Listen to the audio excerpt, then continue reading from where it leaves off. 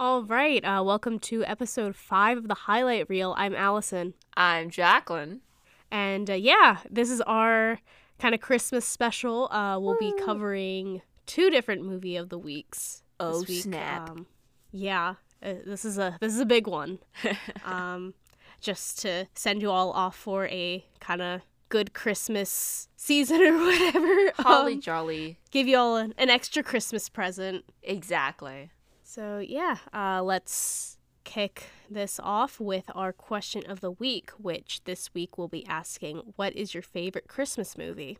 I feel like ordinarily the questions of the week are really difficult for me because I always have so many different options and things that I want to say. But surprisingly, for favorite Christmas movie, like, it's hands down easy pick for me. You know, even though I'm someone that I love watching Christmas movies and I have so many, Christmas movies that I watch every year, easily my favorite is Elf. It's a super basic answer, okay. but I don't even care. I just love Elf so much. That's kind of like a controversial pick, I feel like. A lot of people either really love Elf or like really dislike Elf. Yeah, But, I actually didn't even know that until relatively recently. Like, I feel like I grew up around everyone who, like, my whole family loves Up and all my, Elf. And where did I get Up from? all my friends love Elf and, all my family. So I always just assumed everyone kind of liked that movie. And then in college, I had one of my roommates just did not like Elf at all. And I was so floored by that. And then soon after that, I started to meet way more people that also just do not like Elf. So I guess it is a love it or hate it movie. I just didn't know that. Yeah. I mean, I'm pretty much in your camp. Like, I have nothing against the movie. And, like, as a kid, I really enjoyed it. Honestly, I feel like, especially for something that's considered, like, one of the kind of more prominent modern Christmas movies, I haven't watched it in a while. I get that, actually. I used to religiously watch it every year. And then, I don't even think I rewatched it last year, honestly. Maybe the year before or the year before that. I don't remember. But I definitely don't watch it as often as I used to. I'll probably watch it sometime this year because it has been a while. But, yeah, I don't know. Yeah, I've got, I guess, 2 different Christmas movies. It's different from what I told you before we started recording. Ooh, spice.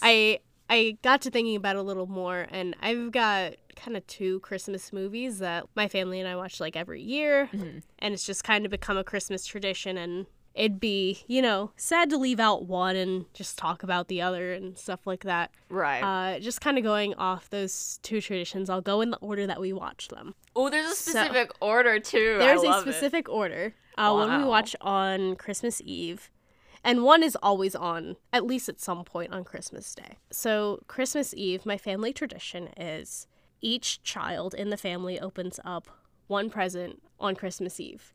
We do the same, actually. That present is always the same. It's a set of pajamas and a set of slippers. Oh, and we wear on Christmas Eve. That's so cute. Oh my gosh. Does Marty get a pair too? Your dog has to get a pair. He should, honestly. He has way too many clothes for a dog, but the set of pajamas he has, we got them for him when he was a very little puppy, and I don't think he fits them anymore. Aw, baby.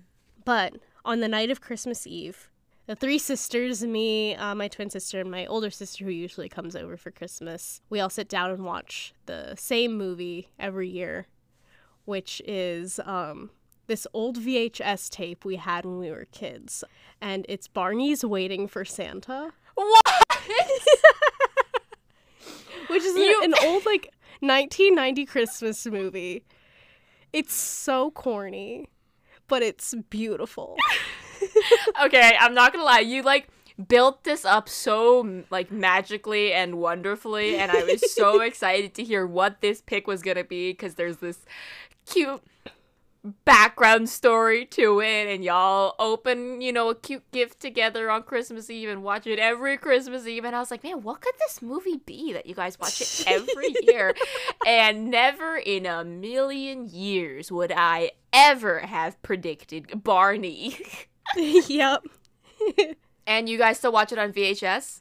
No, not on VHS anymore. I mean, VHS is a medium of the past, and it's hard to find a VHS player anymore, one. Yeah. And two, after a little while, the VHS kind of stopped working, so... Oh, that's tragic. Yeah. It's available on YouTube, so my family is still kind of able to continue it, be it in a less magical way, but oh well. Is Selena Gomez in it? No, she's not in it. I'm trying to think of any other celebrities that have been on Barney. She's the only one I can think of. Selena Gomez and Demi Lovato were both on Barney, but neither of them are in this one. Okay. Do you want to know who's in it? I'm sure it's No, no it's one like okay. famous. It's okay. Wow, so But anyway. every year you guys watch that. Yeah, every year it's Barney's Waiting for Santa, and then on Christmas Day, I think it's TBS has a Christmas Story playing all day on their channel. Mm-hmm. So I mean, yeah, that one's kind of less of a build up, but yeah. That's a good one. We watch though. A Christmas Story at least one time per Christmas. It's a classic. It is definitely a classic. You know, a Christmas movie I actually don't watch as often as I wish I could. And I feel like this, honestly, this might be one of like the most beloved Christmas classics, at least in the people I talk with. People always bring up this movie, and that's Home Alone. Oh, yeah. I do not watch that movie often. And do you know why?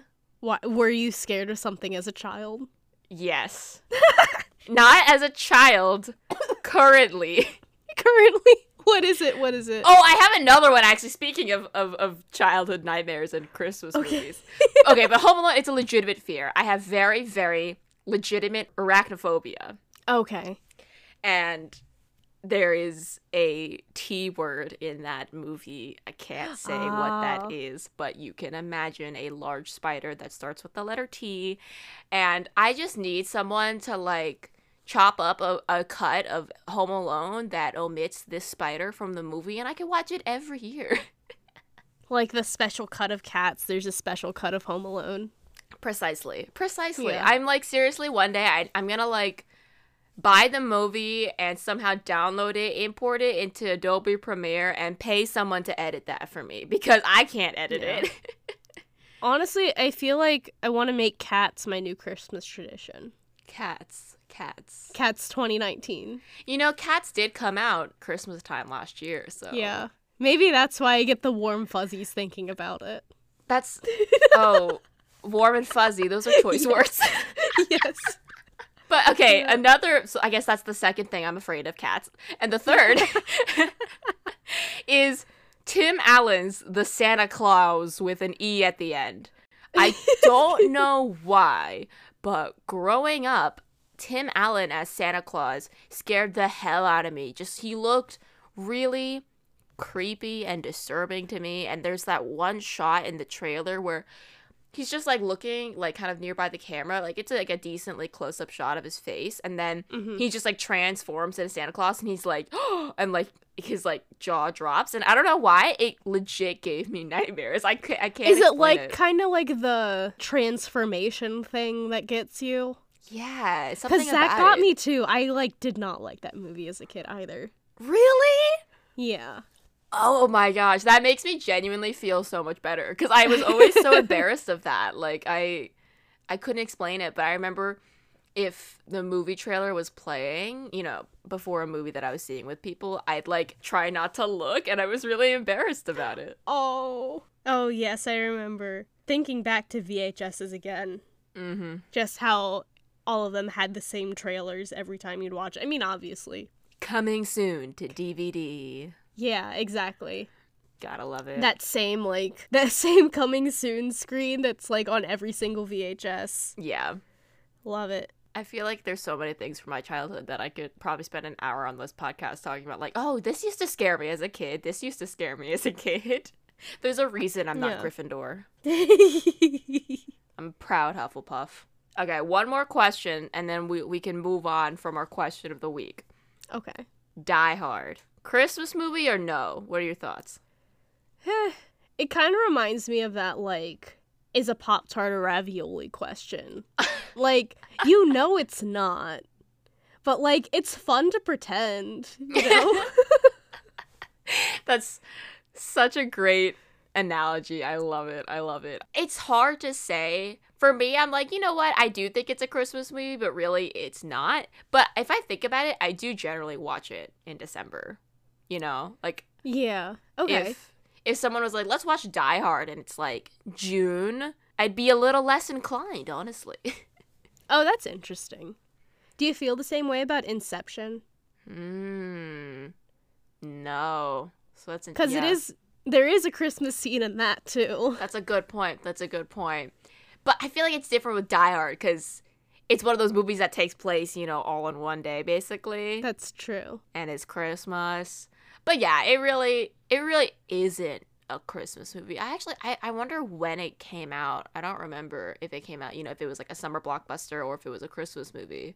Yeah, that's honestly definitely like the way to tell is if it was released like during the Christmas season. Yeah, like November at the earliest. It's a summer blockbuster. It was released July 15th, 1988. Yeah.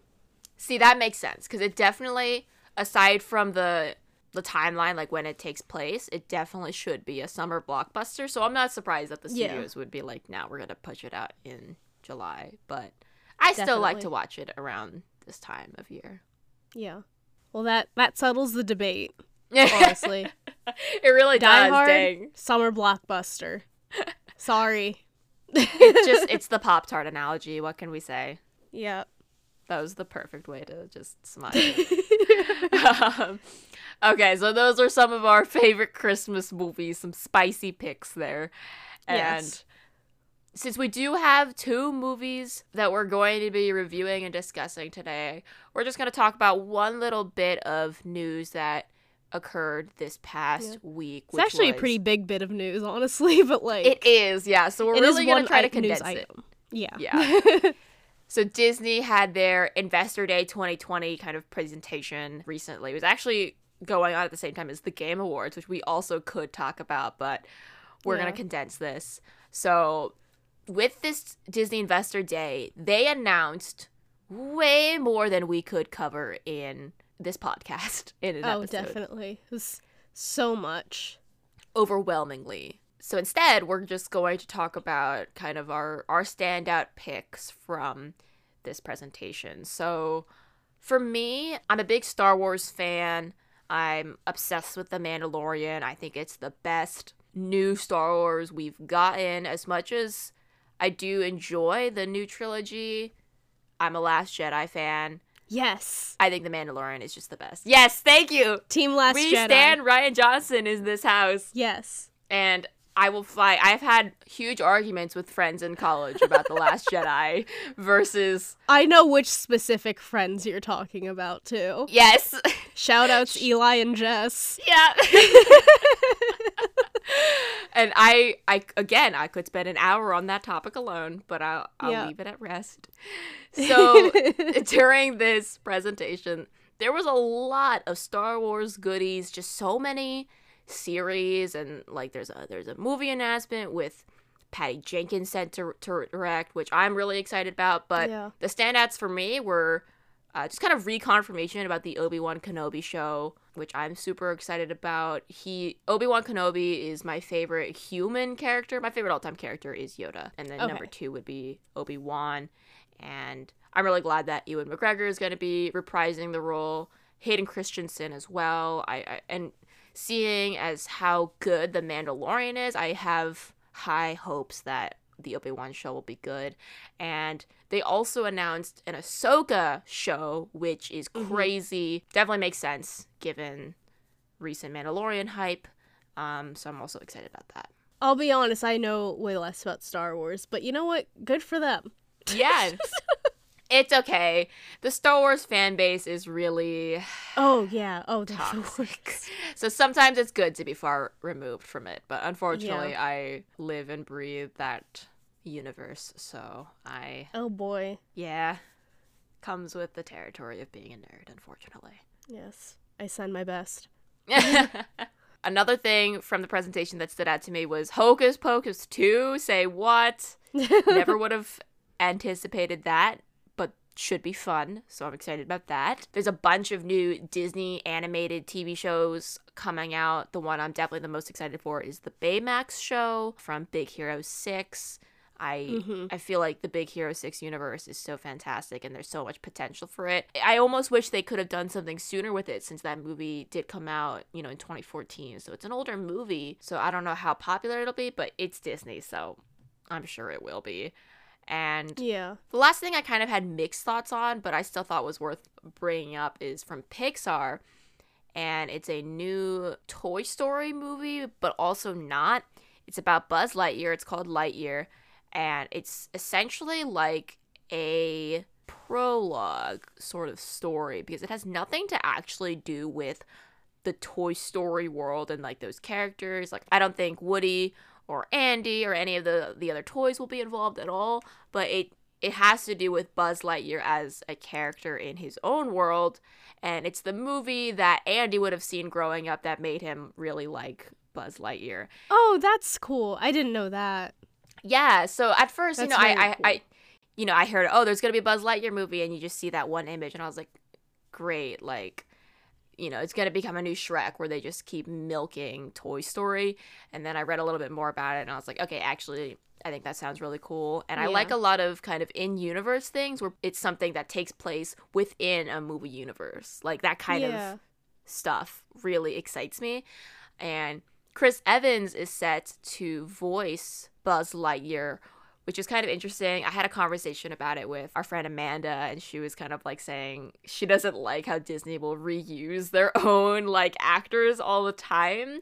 And I kind of agree with that, but I don't know. I could see why they'd pick him at the same time, so I'm curious for sure about it. Yeah, it's definitely interesting. Like, is this something that, like, did they not want to work with Tim Allen anymore, or did they just want to use Chris Evans instead? Like, yeah, I guess I know. just considering, like, Tim Allen is still, like, alive. It's not like there's an issue of, like, getting him. He's not doing much right now.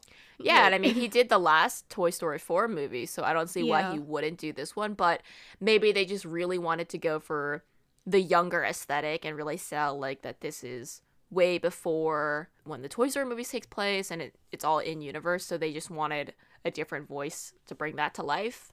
I don't really know. It's a choice, for sure, but those were the things that kind of stood out for me the most. Definitely. I'm with you on the excitement for Baymax. I think Big Hero 6 is criminally underrated, so at least when it comes to, like, Pixar movies, like, that and Meet the Robinson are my two unpopular faves. Yeah, no, they're both great movies, and yeah, I feel like they kind of go overlooked. I'm literally staring at a little mini Baymax poster, actually, that I have in my desk. I loved that movie when it first came out. I saw it several times in theaters, and like I said before, it just has such great potential because the world is so exciting, and Baymax is such a lovable character, so yeah, should be good. Definitely. I would say that kind of going through everything, there was honestly, like, so much content that was in here. Like, I had to go back through everything and just be like, am I excited for this? Am I not excited for this? But I'd say that none of my picks are anything that's been necessarily was like a new thing, but I guess just finding out more information about it just made me even more excited. My first one was Raya and the Last Dragon, which is Disney's, like, biggest new animated movie that will be, I guess they're doing it kind of the same as they did Mulan with the premiere access, where you can get it for $30 and you get access to the movie ahead of time. I'm not 100% sure if I'm going to do that, but you know what? Maybe. If the money's going pretty good, then I'll definitely give it a try. Yeah, I'm curious because I think right now that's set to release in March, and just based on how things are looking right now in the world, I'm not sure if I'd still be comfortable going to a theater by then. So yeah, I'll probably cave and end up paying the $30 to see it, or, like, just split it with someone like you, and then we'll share our Disney Plus accounts for a weekend and split up the costs that way. But not us talking about something that's potentially illegal on a podcast. No one will tell. The Disneyocracy refuses to break through. Definitely. But yeah. I'm definitely excited about this voice cast, I guess specifically headed by Kelly Marie Tran and Awkwafina. Yes. Very excited for Two sure. wonderful actresses, and I'm excited to see Kelly Marie Tran kind of get a second chance with Disney, because, like, I feel so bad with what happened with Rose, her character in Star Wars, which just got decimated by the Star Wars fan base because it came from The Last Jedi, and, like, whatever. They're awful. That is another topic I could spend an entire podcast talking about. Like, it infuriates me so much. And again, it just goes back to the whole toxic Star Wars fandom, and it really sucks to see that those terrible fanboys kind of won the argument, because her involvement in the most recent movie was so minimal. I think I actually counted it. I saw the movie twice in theaters. The second time, I decided to count how many lines she had in the movie, and I think it was 11. 11 oh my lines. God. Something like that. So I was super mad for sure. But I think, like you said, she's a great choice for this movie. Obviously, y'all already know how I feel about Asian representation, so of course I'm very excited for it. I don't know how I feel, though, about the fact that, you know, you do have to pay the $30, because they're doing the thing with Soul, which is actually coming out soon, where it'll be just on Disney Plus and you don't have to pay an additional fee for it. So I'm not sure what constitutes, hey, you have to be a Disney Plus subscriber and you need to pay $30, versus, hey, you have Disney Plus, so you're just going to get access to this new movie. Don't really know what the logic is. I wonder if it's like a Disney/Disney Pixar difference, because could be with Onward, like, you also did not have to pay, but that was also kind of their first good thing. Point. And then also with Soul, you don't have to pay. I don't know why there's a big difference. Maybe Pixar made a big stink about it. I don't know. I always stand Pixar more than Disney, so you know what? Maybe this just further solidifies my opinion. I don't know. Yeah, definitely. Excited for Raya and the Last Dragon. Whether or not it's premium access or not, I think in general it looks like a pretty great movie. It does. Yeah, I'm just excited to see Disney embrace talking dragons again. It looks like a lot of fun for sure. Yeah, and I guess a couple of the other things I was pretty excited about seeing. This one was kind of no surprise, but It's Always Sunny in Philadelphia is getting 4 more seasons. But the real exciting thing is this makes It's Always Sunny in Philadelphia, they're breaking the record for the longest running live action sitcom in television history. That's crazy. I never would have guessed, but it kind of makes sense. Like, it's a very popular show. I don't personally watch it. Like, I've seen some episodes, and everything I've seen has been great, but I haven't sat down and binged the show. Maybe eventually when it ends, I will, but everyone I know that watches it, they all, you know, rave about it. So that's really exciting. Yeah, for sure. I haven't been keeping up with the most recent seasons lately, but it's definitely just exciting, like, as a show that I generally enjoy, like, getting all those new seasons. It's pretty cool. Maybe I'll catch up one day. What show is it beating for longest running live action show? I'm not sure. Let me look that up, because a lot of the, like, longest running comedies are animated. Like, I think like The Simpsons and, like, South Park have that record. Yeah, but for live action, like, the most I can think of is there are live action sitcoms that have 10 seasons, like Friends, The Office. I'm sure Seinfeld is up there as well. How I Met Your Mother, I think, had 9 or 10. According to TVLine.com, this news means that it will officially pass The Adventures of Ozzie and Harriet as the longest running live action comedy in television history. Oh, interesting. I'm gonna be honest, I've never heard of that show. I've heard the names Ozzie and Harriet before, but, like, I don't know, really. I'm seeing a lot that have been going on for about 10 or 11 seasons. That's what I thought. Including stuff like Friends, Family Matters, MASH. Modern Family just wrapped its 11th season. Oh, wow. Oh, isn't Big Bang Theory up there? Probably. Big Bang Theory was on, like, forever. They, like, just wrapped up, I believe. Yeah. I think like a year or two ago. So yeah, very, very cool. For sure. Congrats to the It's Always Sunny cast. Yeah. For this wonderful achievement.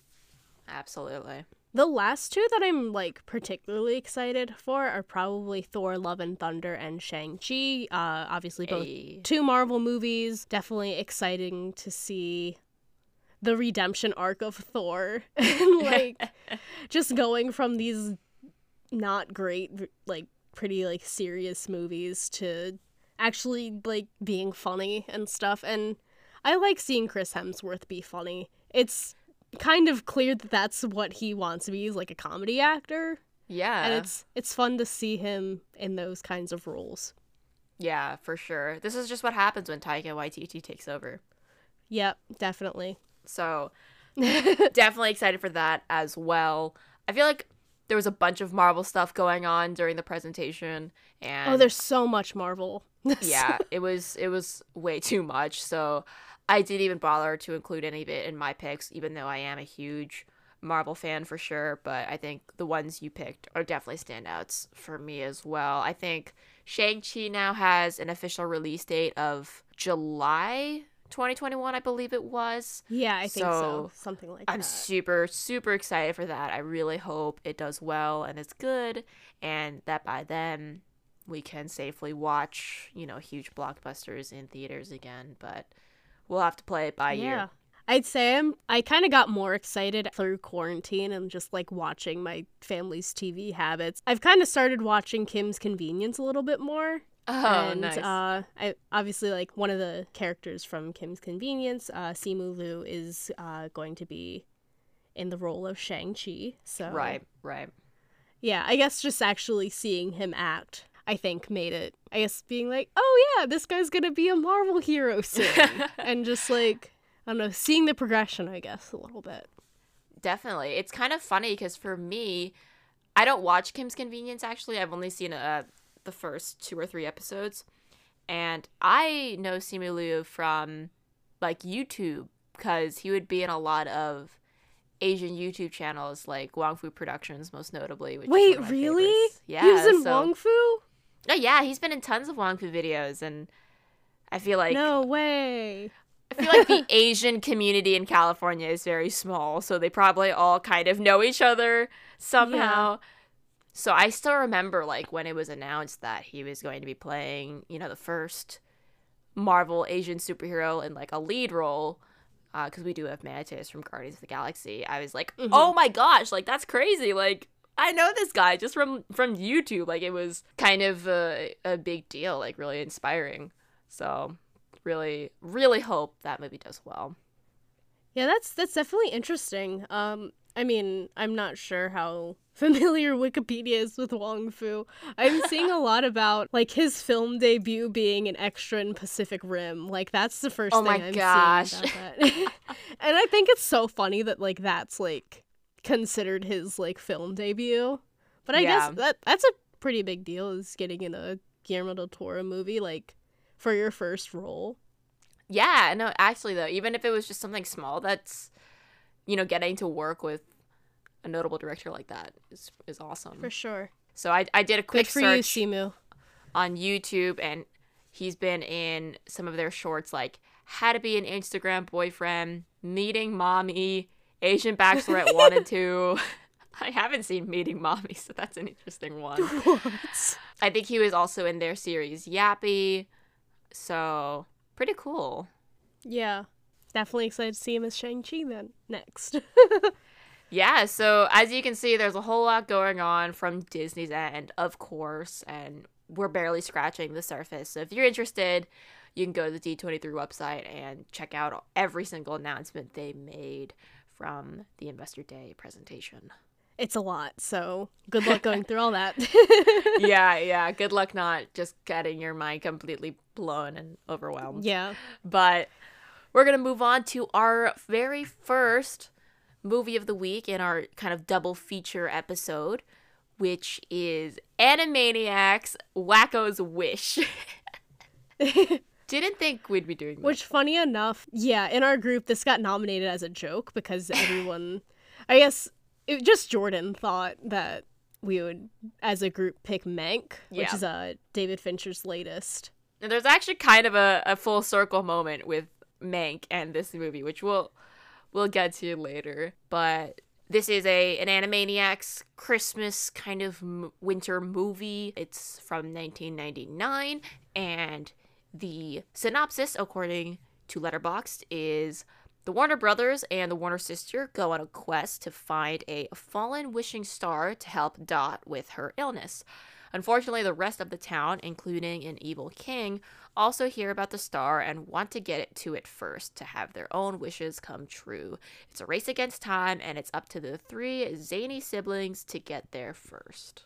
It's definitely been a while since I've watched any kind of Animaniacs cartoon. Oh my gosh, same. Lots of familiar cartoons in there, as well as a lot of, like, as I've kind of learned more about, like, voice actors and, like, who the, I guess, more well-known or famous voice actors are, there's quite a few, like, pretty big hitters in this one. At least, like, off the top of my head, I can think of Rob Paulsen and Tress MacNeille, which... Yeah. Yeah, I think Rob Paulsen might be most known for the Animaniacs, but he was also Carl Weezer from Jimmy Neutron.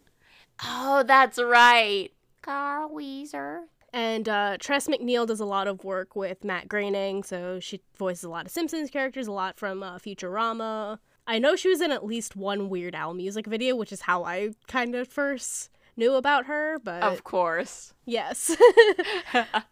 Two pretty big voice actors playing the Animaniacs. She voices Dot, and Tress MacNeille voices Dot in the Animaniacs. So it was definitely, like, interesting looking at that voice cast and, like, kind of putting those voices to names that I knew already, you know? Yeah, that is really cool. I didn't even make those connections, actually. But yeah, honestly, I didn't grow up with the Animaniacs as much as some other cartoons.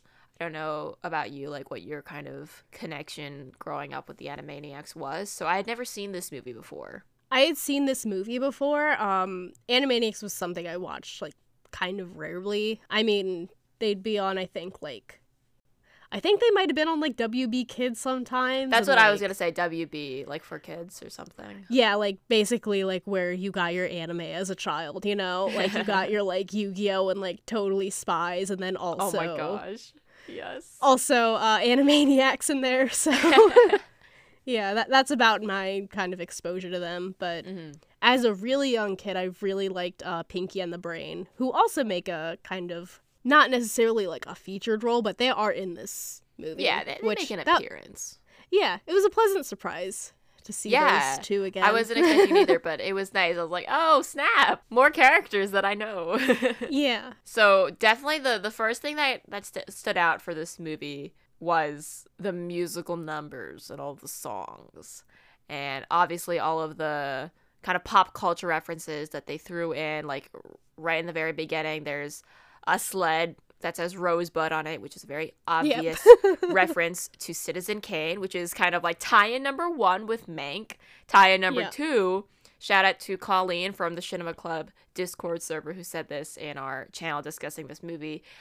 She pointed out that Henry Mankiewicz, who is the screenwriter for Citizen Kane and who the whole movie Mank is about, Herman Mankiewicz, he has an uncredited producer role on Duck Soup, and Duck Soup is kind of a big influence of Wacko's Wish. Like, this movie is kind of a parody of the Marx Brothers Duck Soup movie, which I've never seen Duck Soup, so I can't comment too much on that. I know I have a friend who it's like his favorite movie of all time, but just kind of thought that was interesting. Yeah, I have not seen that movie either, but definitely the tie-ins to Mank just make this, like, an even funnier coincidence that this won over Mank. Yeah, for movie seriously. Of the week.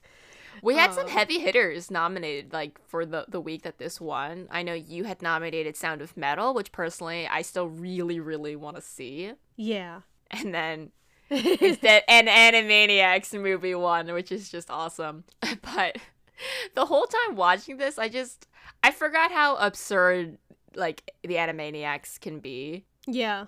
It's definitely, I guess chaotic is the best word to describe it. Wacky. Yeah, Wacky wacky. Wish, WAKKO'S Wish. A few of the jokes that I wanted to bring up that stuck with me was in one of the first opening numbers, they're singing about how cold it is or something, and this squirrel or something is like, my nuts are frozen. And I'm thinking, as soon as I hear this line, I was like, that's kind of an inappropriate line for a children's movie. And then the next line, a character goes like, be careful what you say, or like something. And I was laughing hysterically at that. I was like, I can't believe that just happened. Yeah. I think a lot of the, like, WB cartoons and, like, you know, like Looney Tunes and kind of that era of animation, I think was more tongue-in-cheek with their adult humor. I guess because they wanted to make it something that, you know, anyone of any age could enjoy, and then also something that could go over kids' heads still, anyway. For sure. It's always fun to rewatch, like, cartoons from your childhood, and then you notice all these adult jokes, and you're just like, wow, that totally went over my head as a kid, but now I can appreciate this joke that, you know, the writers and animators snuck in or whatever somehow. Yeah, definitely. You know, I feel like Animaniacs is a really popular cartoon series, and they throw in a bunch of awesome references and these kinds of clever jokes, so a lot of adults really enjoy it as well. Yeah, definitely. Another thing that I just couldn't stop thinking about the whole movie was, you know, obviously they're praising this hay penny that Wakko comes back with and is supposed to just, you know, miraculously save them from their debt and lack of money and whatever. The whole time, I just kept thinking about Bitcoin. I was like, this is Bitcoin. Like, forget Bitcoin. Hey Penny is where it's at. That's where I'm investing in. Hey Penny Bitcoin. Is the future. Don't know her. Yeah. Yeah. So I thought that was hilarious, especially because they make such a big deal about this Hey Penny at first, and then it all becomes about the wish and whatnot. Yeah, and, like, spoilers if you care, but, like, just the amount of money that, like, that hay penny or those 2 hay pennies at the end could spend. Like, it's just, I wish that was real money. I know. It's just so interesting. I wonder how they came up with that concept. And that was another thing that's hilarious is, you know, he runs over to make the wish, and what does he wish for? 2 hay pennies. 2 hay pennies. Not even just 1 penny, just 2 hay pennies. Yeah. I don't understand what the conversion rate is for the hay penny, but yeah. Hey, whatever gets you floating by, I suppose. And while we're on the topic of spoilers, can we talk about how Dot, like, kind of dies for a second? Yeah. Like, I'm watching this, and Wakko and Yakko are all, like, emotional talking to Dot, and Dot's just like, I love you guys, and then, you know, closes her eyes, and they're like, she's gone. I was like, is this really happening right now? Is this occurring on my television? Is one of the main characters, quote, dying in a children's movie? I just couldn't believe it. Yeah. But in true children's movie fashion, she did come back and of course get cured of her mystery illness. Yeah, which, like, what was it? What could it possibly have been? I don't know. Seems out of in poor taste to make a COVID joke, but, like, I don't know. Maybe it was January 2019. You're right. Not 1999, No. 2019. Oh, it was 1999. I was just about to ask, like, when this had come out. But overall, you know, I did have fun with it. It's just a silly kind of typical Animaniacs movie. I did fine, though. Like, in the beginning, I was pretty invested, and I was like, oh yeah, like, I'm having fun with this. And then, like, kind of midway through, I was getting a little bit like, oh, like, I'll scroll through my phone for a second, and, like, a little less interested. Yeah, I don't really feel know that. particularly why, but I feel like the journey part, I mean, that's definitely kind of the kind of bulk of the movie. Once they got set on their journey to go to the fallen star and everyone was on their way, I feel like that's kind of where I lost a bit of interest. Like, I was still watching, of course, but, like, I guess a little bit less attention grabby than everything else was. There was one certain plot line that I didn't really understand why it was, like, kind of shoehorned in there. Do you remember the one with, like, it was, like, the little girl who kept getting herself into danger and, like, the dog saving her? I forget what the character's name is. Yeah. And, like, how she wouldn't call her mom for some reason. And then, like, at the end, she magically calls her mom. Woohoo! Sorry, Wow. spoilers. But, like, yeah, I didn't quite understand that one. That might be a reference to a WB cartoon I haven't seen before or something. Maybe, yeah. But, I'm not sure what was up with that. It just felt, like, very random with everything. Yeah, I completely forgot about it, literally, until you brought it up. Which, that also reminds me of another part of this movie that I was like, whoa, what's with that? Was that one guard of the king that was really obsessed with Dot. Oh, yeah, that was weird. Yeah, like, what's going on there? What's up with that? That was a little uncomfortable. Yeah. I mean, in the context of, like, 1999, it kind of makes sense, but... Right. As we take people who... I don't know how to say it, but, like, we're taking kind of... like, child stuff, I guess, more seriously now, like... Yeah, anything that... It makes more sense to, like, say yikes to this in 2020 than it is to 1999. Exactly. Which makes sense as to why it kind of got in there. It's different times. It's different times. Yeah, which you always do. You have to kind of take that stuff with a grain of salt, but it's just... it's always interesting, you know, watching stuff to see how it ages in the future and how well it stands up, and then you see jokes like that, and you're like, oh, it's a little predatory. It's a little weird. Yeah. Whereas back then, it probably just went over people's heads. No one, bat an eye at it. Yeah, I definitely understand where it's, like, kind of coming from. Like, Dot's supposed to be, like, the cute one who gets her way with everything because she's so cute. And then it's, like, I don't know, in the context of an adult man, like, falling for that is very weird. I guess I also don't know the politics of the Animaniacs world, because you've got the humans and then whatever the hell the Animaniacs are. So it's like, oh, this human dude is crushing on Dot. I don't know what kind of creature she is. Yeah, I don't quite know either. Yeah, are they just like they made look kind up? of like dogs to me, but Maybe.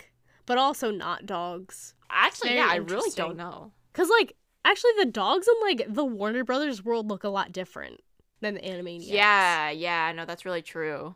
Not entirely sure. Google, what is an Animaniac? Yeah, like, all they're referred to online is the Warner siblings, but I Yeah. don't see anything about what kind of creature they are. According to Wikipedia, it says 3 1930s cartoon stars of an unknown species. Okay. One Tom Ruger named Cartoonus Characterus. Interesting. Yeah. Well, I guess Tom nailed that one, because we couldn't figure out what animal they were, because there is none. So, just something to think about, I guess. Consider this case solved. So, what would you rate this on Letterboxd? And let me see what I rated it. I kind of forget. I actually watched this basically right after I watched Happiest Season for last week's episode, so it's not fresh in my mind, which is probably why I don't have much to say about it. I gave it a 3.5 stars out of 5. I also gave it 3.5 stars. I was How debating between interesting. 3 and 3.5, but I was like, you know what? Like, this did give me some entertainment and laughs, so I threw in the half star. I rated it higher than Happiest Season, Same. I gave Happiest Season 3 stars. which I did as well. Yeah. It was a fun movie. Yeah, it is. Yeah. And I'm a big fan of cartoon movies, and I had fun with it. My kind of grading scale is, anything like 1 star, I'm like, this is trash. This is the worst. 2 stars is like a bad movie. 2.5 is meh. 3 stars is like, it's a good movie, I guess. It's like, it's fine. 3.5 is like pretty solid, pretty great movie. 4 stars is a pretty awesome movie. 4.5 is like when you start to get into the amazing territory, and then obviously you got your 5-star masterpieces. Right. So that's how my kind of grading scale goes. Okay, yeah.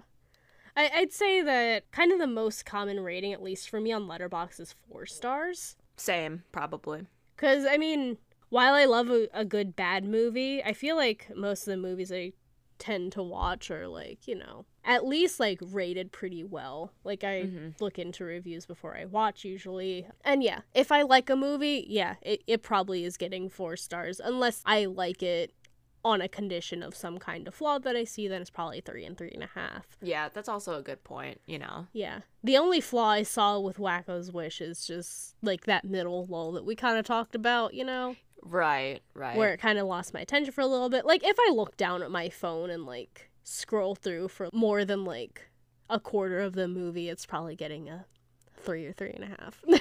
Same. Especially in, you know, the time of watching movies at home all the time. It's really hard for me not to do that sometimes, admittedly, which I think is one big reason why I prefer to watch movies in a theater. Because not only is it just superior sound and video and everything, but I'm not gonna be distracted. So if I literally zone out, like, it's a bad movie. Yeah.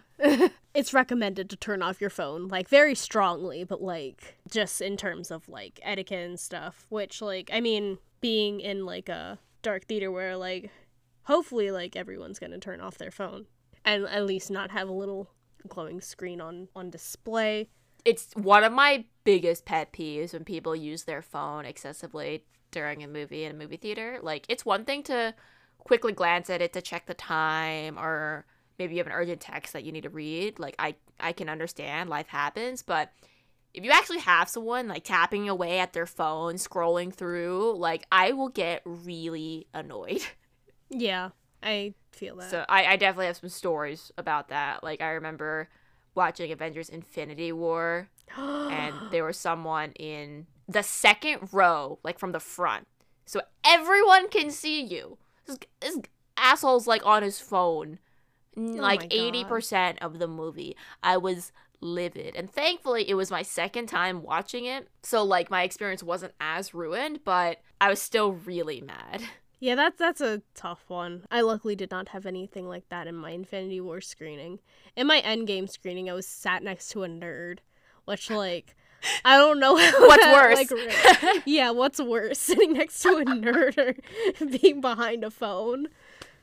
What were they doing? Just, like, making some, like, comments and stuff. Like, I don't remember, like, the full details and everything, but yeah, it was annoying. That's what I remember. Yeah, I bet that was annoying. It was annoying.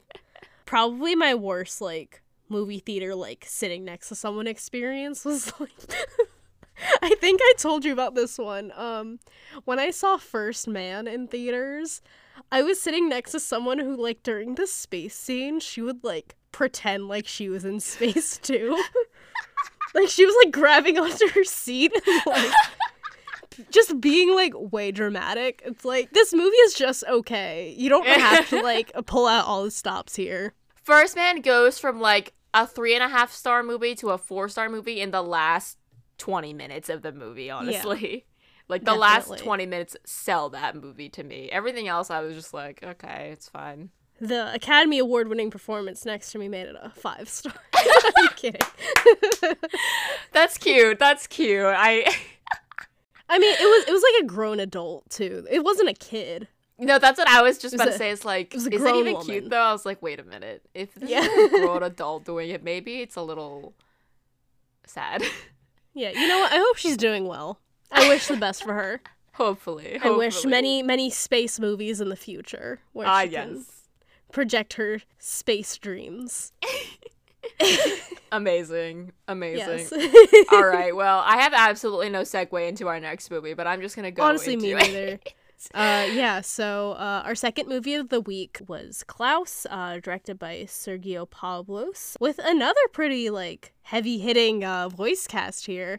Oh, these are some more recognizable names, I think. We got Jason Schwartzman, J.K. Simmons, I think Joan Cusack is in there somewhere. Rashida Jones. Norm Macdonald, Rashida Jones. Yeah.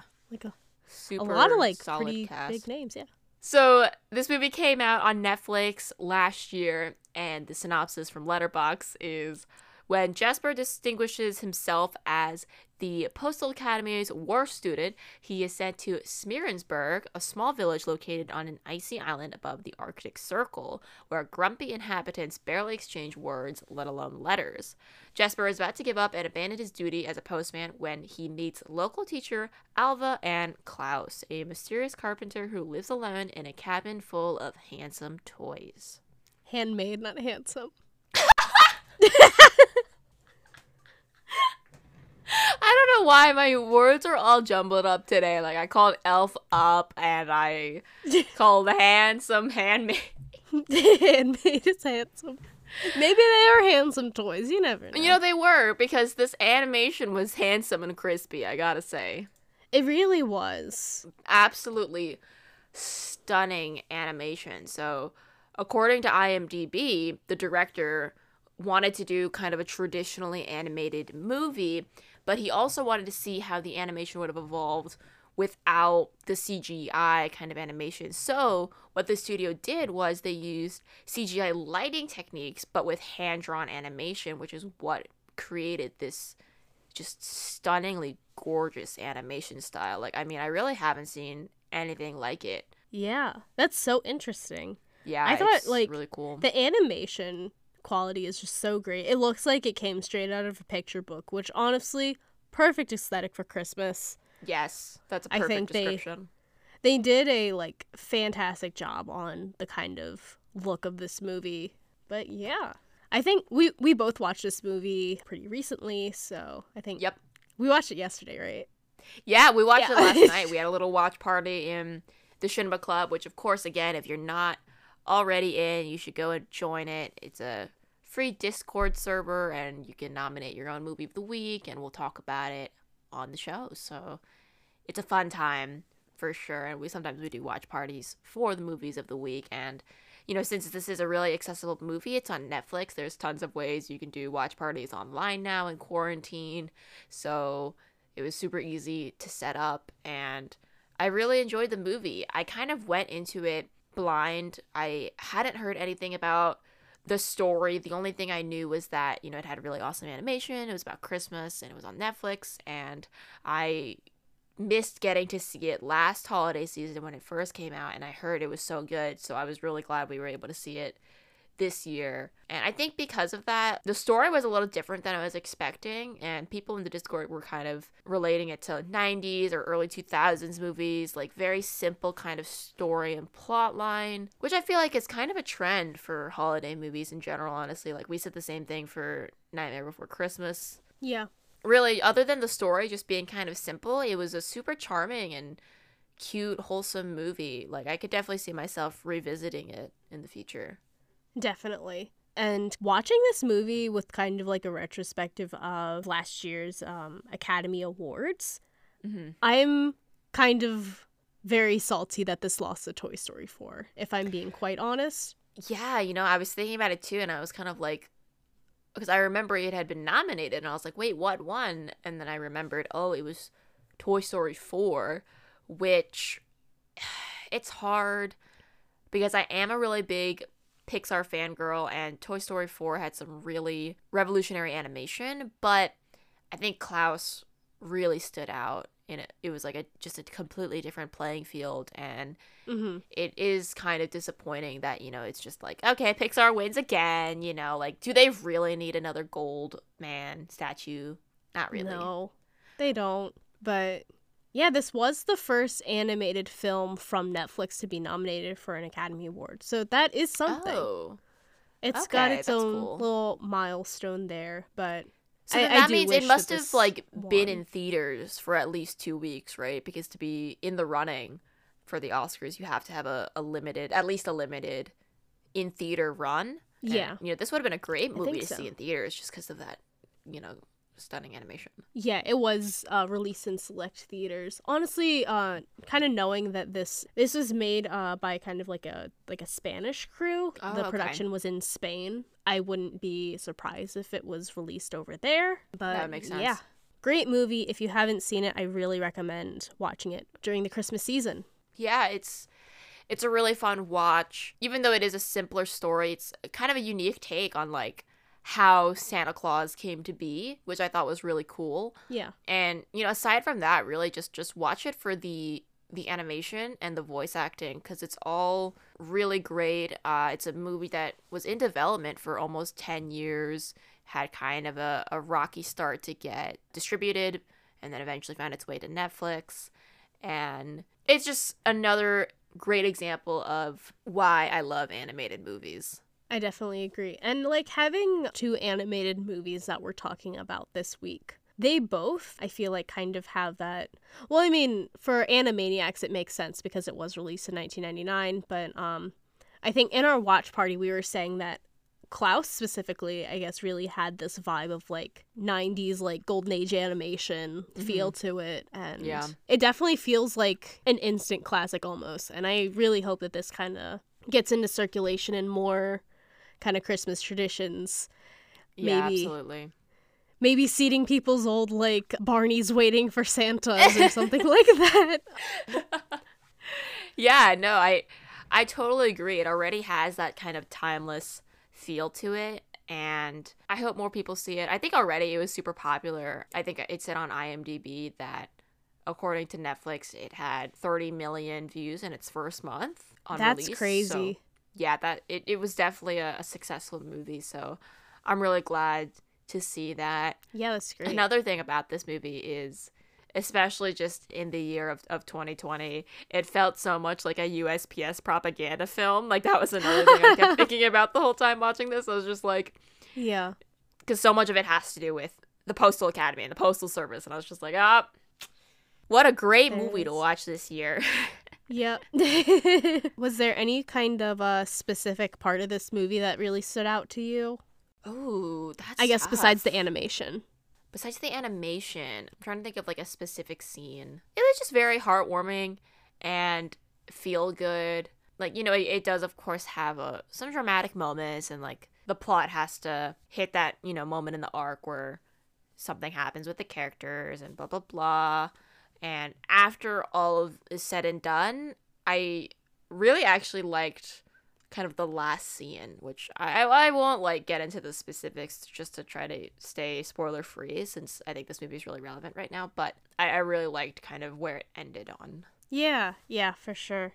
I definitely agree with that ending. I'd say probably my favorite part was in like kind of the middle of the movie. There's this young little girl who does not speak the same language as Jesper, who becomes his friend eventually. Her name is Margot. She's so cute. So cute. And kind of just her involvement and like how she kind of got her family involved in the story, I think was very adorable, very wholesome, and I loved it. I totally agree. How could you not walk away from that movie loving that character? Just so cute.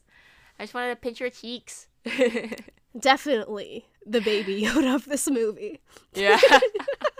And speaking of that, actually, apparently it was originally planned for the Sami people to speak English, but then it was later changed, so then they spoke their native language, which I like. Yeah, that's great. I think it added something special to it and kind of making kind of her introduction into the movie like more special. Yeah, more notable. It stands out a lot more, for sure. Yeah. One more little Easter egg fun fact that I want to throw out that I got from IMDb that I thought was cool and kind of ties in with, you know, we were talking about Toy Story 4 and Pixar.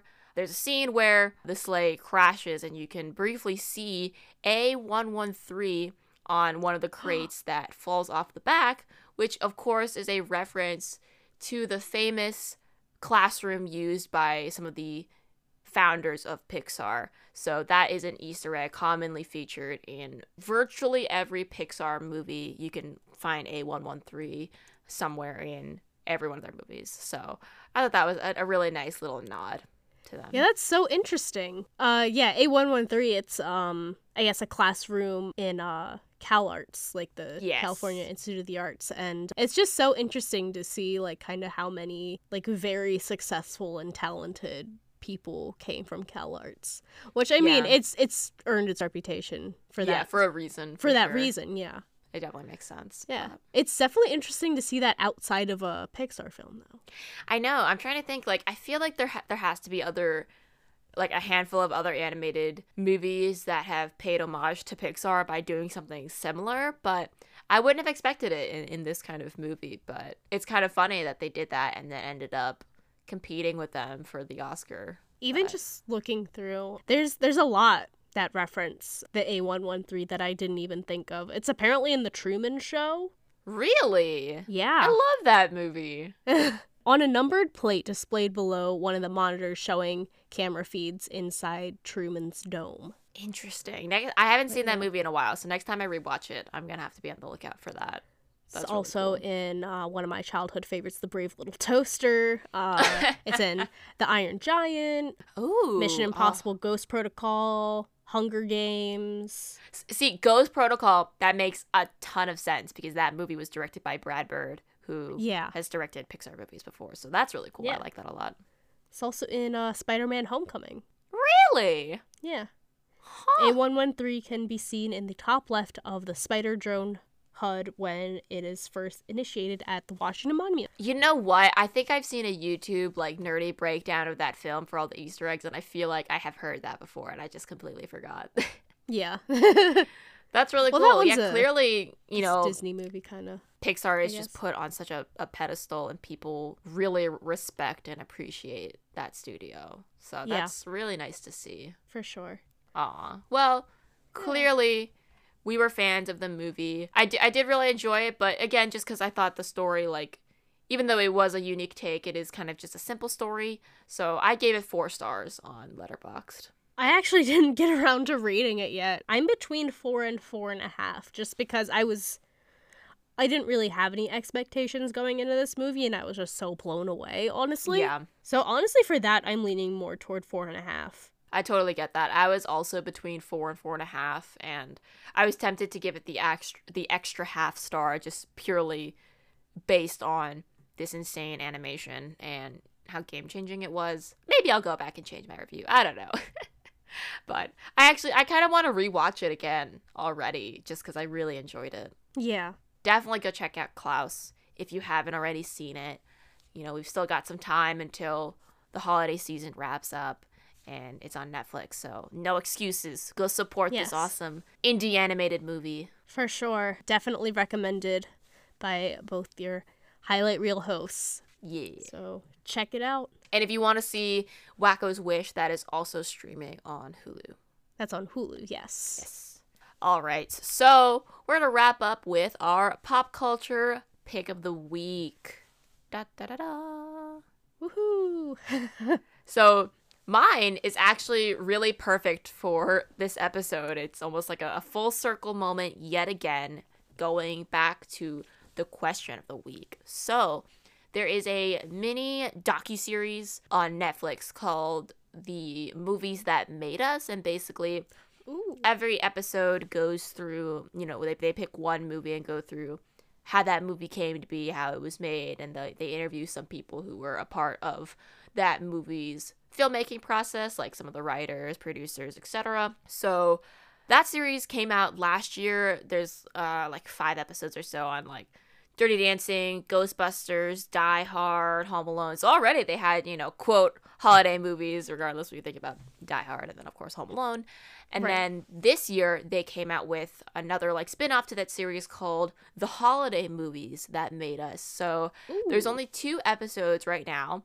And the first one is on Elf, and the second one is actually on The Nightmare Before Christmas. So I watched both of them. I'm maybe a little bit biased because I do genuinely love both of those movies, and especially Elf being my favorite Christmas movie. The episode on Elf really stood out to me, and it had a really rich history to it, honestly, that was really inspiring for anyone that's interested in filmmaking. It was a really great underdog story, and it only made me appreciate that movie even more. So I definitely recommend the series. You know, you can just watch whatever episode stands out to you for whatever movie you're interested in, and they're really fun. That's really interesting. I will definitely have to watch that. I get recommended The Toys That Made Us a lot to me on Netflix. Same. I've never seen it though. Yeah, me either. But yeah, I'm definitely really interested in checking out the movies that made us, and obviously the holiday movies that made us, especially for that Elf episode that you talked about. For sure. I definitely recommend it. Now, honestly, like, for my pop culture pick of the week, I feel like I haven't really gotten myself into anything new. Like, I'm still playing Dead by Daylight. Like, I did play a little bit of Cyberpunk 2077, but not enough to kind of constitute that as my pop culture pick of the week. So I think I'm going to go to something that I know is a favorite of both of ours, and mostly just because I've been watching it every day when I eat lunch, but that is Community. Yes. I was wondering where you were going with it. I was like, oh, it's a favorite of both of ours. What could it be? Yes, for sure. I've been kind of just rewatching random episodes of Community on Netflix every day when I go to eat lunch. The other day, I rewatched Remedial Chaos Theory, which, like, Community fans know that is a top tier, like, that is a classic episode for sure. I'm still upset. I think it was nominated for an Emmy or something, but I don't think it won. And I don't know what it was up against, but a movie is pure gold. That is pure television masterpiece, and it should be acknowledged as such. Definitely. If you don't watch Community, there's no excuse because it's streaming on Netflix and Hulu. So go watch Community. It is one of the best modern sitcoms of all time. Yeah, I said it. It's fantastic. Especially if you like the highlight reel, I'm going to assume that means you like movies. And if you like movies, you will absolutely adore Community. I definitely agree with that. But yeah, once you're done watching either KLAUS or WAKKO'S Wish, you can put on Community on whatever streaming service you prefer. Hell yeah. Even though it is missing one of the best episodes. But wait, so Hulu has Community now. So do they have the D&D episode? They do not either. So actually, Community has been on Hulu for a while. I think it was one of the main reasons I actually signed up for Hulu. That's where I first watched it. Yeah, same. And then it got onto Netflix fairly recently, which was also super exciting because way more people have Netflix than Hulu. So a lot of my friends started watching it for the first time. And then Netflix was the first one to remove the D&D episode, and I remember I was like, oh, it's okay, like Hulu still has it, and then shortly after Hulu did get rid of it. So yeah, kind of unfortunate, but if you can find a way to watch that episode, definitely check it out. Yeah, definitely. The D&D episodes are pretty great, and that season 2 one is probably the best out of them. No one really asked for that to be removed. Yeah, like I can understand the logic behind it, but I just think within the context of the show, it doesn't make sense. Yeah. For what it is they're trying to achieve. For sure, I definitely should not have an opinion really on like whether it should have been taken down or not, considering it was kind of a controversy surrounding, you know, racist actions. But the kind of Black people I've seen kind of talk about this on the internet and whatever have all said that, I guess, well, the kind of issue with it was there was a bit of like a blackface thing where one of the characters, Chang, dressed up like a Drow elf, which is a D&D race that like has pitch black skin. Mm-hmm. And the kind of joke was that he didn't understand what the issue was, and it was kind of like it was just something that his character with his personality would do, probably. Yeah. Like, it wasn't just for, you know, for fun or whatever, you know. Right. And, you know, he is doing that because of the D&D character, so it's not meant to be offensive to blackface, but if anything, it's actually more of a commentary on the issue with that D&D race, maybe. But, yeah I personally don't know anyone who has an issue with that episode, so it was a choice for them to remove it, but I can understand the logic. Yeah, for sure. But if you can find a way to watch it, I do recommend it. The D&D episodes, the paintball episodes, there are lots of different little kind of traditions within Community that are that always make for really great episodes. Yeah, And that also the Christmas specials as well. I do Yes. love all of the Christmas specials. Oh my gosh, yes. Oh yes. Every December 10th, me and two of my friends who were always talking about Community, one of them will message, will be like, "It's December 10th." It's December 10th. Such a fantastic show. It used to be my mission back in high school to get as many people to watch that show as possible. I think my count was like I had 10 people who started it, which I was really proud of. Yeah. So I'm going to continue to make that my mission. So please go watch Community if you haven't. That's yet another topic we could spend a whole podcast episode talking about. For real. Seriously, we both are such huge fans of that show. And Joel McHale and Ken Jeong actually have a whole podcast. So go check out their About podcast. Community, yep.